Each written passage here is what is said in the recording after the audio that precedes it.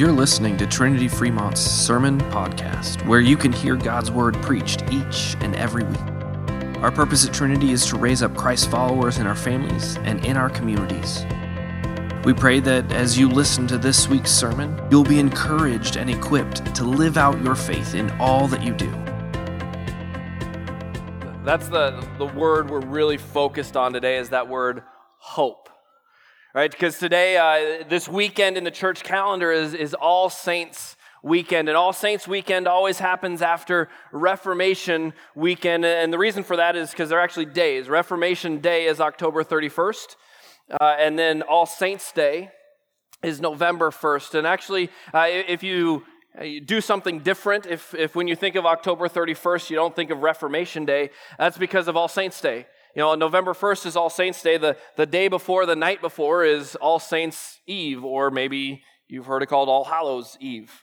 Right? And so All Saints Day, though, is a day in the church calendar where the tradition is to remember those who have passed away in faith over the previous year. It's something that we'll be doing later in the service called the Commemoration of the Faithful Departed.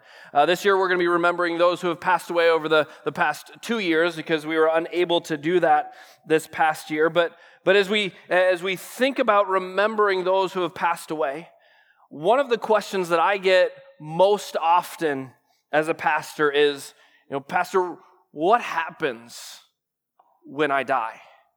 And that is the one question that I get more than any other question. And today we're going to think of a different question, but really the two questions go hand in hand. Today we're going to be thinking about the question, where is your hope?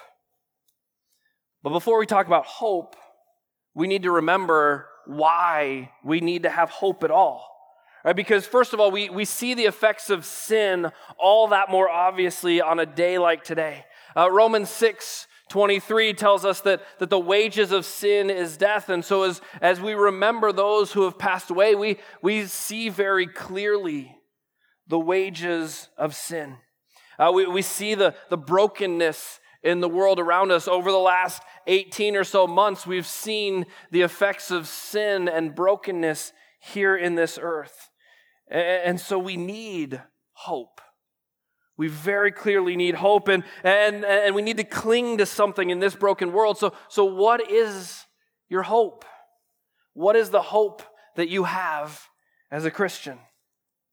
Well, sometimes when we think of our hope, we think of dying and going to heaven. Right? If you've ever read the book Heaven is for Real, that's the hope that's brought forth in that book. And there's really nothing else in that. That simply and purely the hope is dying and going to heaven. And this is a view of many American Christians. So if this is our hope, when we think about the future, when we think about the promises of God in Christ Jesus, we really only think about dying and going to heaven. We think about leaving this corrupt creation behind, leaving our bodies behind, and going to be with Jesus. And there are elements of truth with this view of hope. However, this view of hope, if that is the extent of our hope, we really ignore the creeds that we confess each and every week. We forget that the creed, the last two lines of the creed are, I believe in the resurrection of the body and the life everlasting. That this view of hope, if this is the extent of our hope, it actually makes death a good thing, because it relieves us of this physical world. And in this view of hope, if this is the extent of it, sin wins. Death wins. Now again, there are elements of truth to this view of hope. The element of truth that we find in this view is the promise of the interim state of the soul. That's how Francis Pieper calls it. That is, that if we die, and it's very possible that not all of us will die, maybe Jesus will return today, and he will take us to be with him. But if we die in faith, even though death literally rips our human nature apart, even though our bodies and souls are unnaturally split in two, still our souls experience this blessed rest and awareness of Jesus in paradise. Right? That's how Jesus talks to the thief on the cross, right? That today you will be with me in paradise. And this is true, and it's good that if and when we die, we know that we will be with Jesus. But if this is the extent of our hope, we're drastically missing out on the promises of God.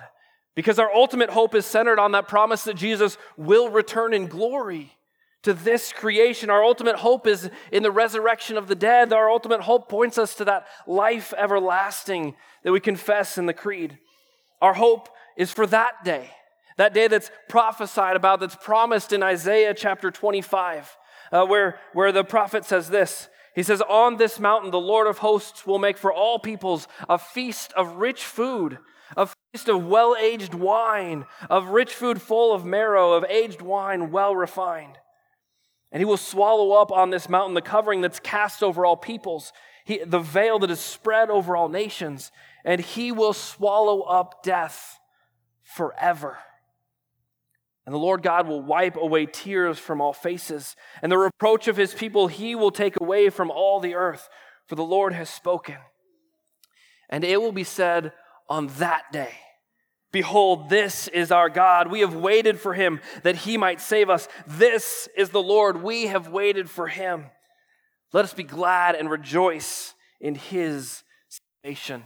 And I love the way that last verse 9 starts. It will be said on that day, right? That day when Jesus returns to make all things new. That day when the graves will be opened and all who have faith in Jesus will be raised to new life. That day when our bodies will be made new and perfect and tears are wiped away and when death is swallowed up. That day. And that day is the day that we get this foretaste of in John chapter 11.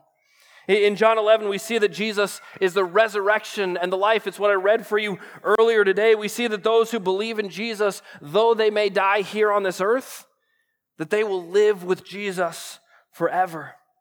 And again, I didn't read the entirety of that story for you earlier, but that's the story of where Mary and Martha are mourning the death of their brother Lazarus. And as Jesus comes to them, we see Jesus has compassion on them. He cares for them. He feels their pain, and he weeps with them. He weeps and mourns the effects of sin and evil and death in this world. But then Jesus does something special. Jesus has the stone rolled away, and he speaks 3 words. He says, "Lazarus, come out." Now, these words aren't words that are typically spoken into the grave. Right, I just had a graveside committal on Friday as we laid to rest Edgar Myers, who was 106, would have been 107 this year. And as I gathered with the family at the graveside, I did not speak those words to Edgar. Right, I have never spoken those words at a graveside committal to anyone with any sense of expectation. But Jesus did speak these words to Lazarus, and Lazarus did come out. Right, 3 days after Lazarus had died, Jesus raised him from the dead. And today, all of those who have died in faith await those same words. Someday in that day, Jesus will speak those words to them. Jesus will say, "Come out." And a trumpet will sound, and in an instant, in the twinkling of an eye, all who have faith will be raised to new life. Their bodies will be made new and perfect. They'll be reunited with all those who have died in faith, as well as all of those who are still here on this earth when Jesus returns. And on that day when Jesus returns to make all things new, all those who have faith in Jesus will be transformed. Right? The perishable will put on the imperishable. The mortal will put on immortality. That is the hope that you have in Jesus. That is your ultimate hope that you can look forward to. And I've used this word hope a lot today. And the word hope is actually a hard word to talk about, because when we use the word hope in a biblical conversation, that's very different than when we use the word hope in just our daily conversations. Right? Because when I use the word hope in a conversation, in a daily conversation, it's a wish. It's a want, it's a desire, right? If I might say to you, boy, I sure hope that the Nebraska basketball season is a little less heartbreaking than the football season has been, right? That seems like it should happen. It seems like it's almost guaranteed, but it's still a wish. It's not guaranteed. But when we talk about the hope that we have in Jesus, that's not a wish. That is sure and certain confidence. And how can we be so sure and certain? Well, it's because Jesus is our first fruit. Ephesians 15 verses 20 to 23 tells us that, but in fact, Christ has been raised from the dead, the first fruits of those who have fallen asleep. For as by one man came death, by a man has come also the resurrection of the dead. For as in Adam all die, so also in Christ shall all be made alive, but each in his own order. Christ the firstfruits, then at his coming on that day, those who belong to Christ. Because Jesus is our firstfruits, because Jesus has already risen from the dead, those who have faith in him will too rise to new life when he returns to make all things new. So where is your hope? Your hope is in Jesus. Not only will you be with Jesus when you die, but you will be with Jesus in the new creation for all of eternity. You will have a new and perfect body that will never age, never grow tired, never get sick, never cry, and never die. That is the hope that you have. And this hope, though, isn't just something that we have in the future. This is a hope that you have right now. Because you already have eternal life. As the Spirit works faith in your life through the waters of baptism, through the hearing of God's word, as the Spirit works faith in your life, your eternal life starts now. And so when you die, you will be with Jesus. And then when Jesus returns, you will spend eternity with him and all who have faith in him in a new and perfect earth with a new and perfect body. So that's why on All Saints Day, the paraments, the altar is changed to white because Jesus has already won victory over the grave. Alleluia! Christ is risen. He is risen indeed. Alleluia! That's why we can sing songs like at the early service, we sing, God's own child, I gladly say it. As we look forward to that day, as we are children of God and look forward to that day when he will return. That's why later today we're going to sing Glorious Day, right? Both of those are songs that I plan on putting on my funeral papers. But we can sing Glorious Day where we say, you called my name and I ran out of the grave. Right, out of the darkness into your glorious day. Right, that's a now and not yet song. Right, it's happened now as you have eternal life, as the Spirit has worked faith in your life. He brought you into new life. But that's also what will happen on that day when Jesus returns and calls all of those who have died in faith out of the grave. Alleluia! Christ is risen. He is risen indeed. Alleluia! That's why even though we see brokenness all around us, we can gather together to sing the praises of God. We can gather together to worship God. We can gather together to celebrate all that God has done for us. We can gather together that Jesus has defeated death when he rose from the grave. Alleluia! Christ is risen. He is risen indeed. Alleluia! And because Jesus is risen, those who have faith in him will too rise again to new life on that day. And so today, on this day, when we remember those who have died in faith over these past 2 years, may you be comforted by the fact that they are with Jesus. And then may you be fully comforted on that day.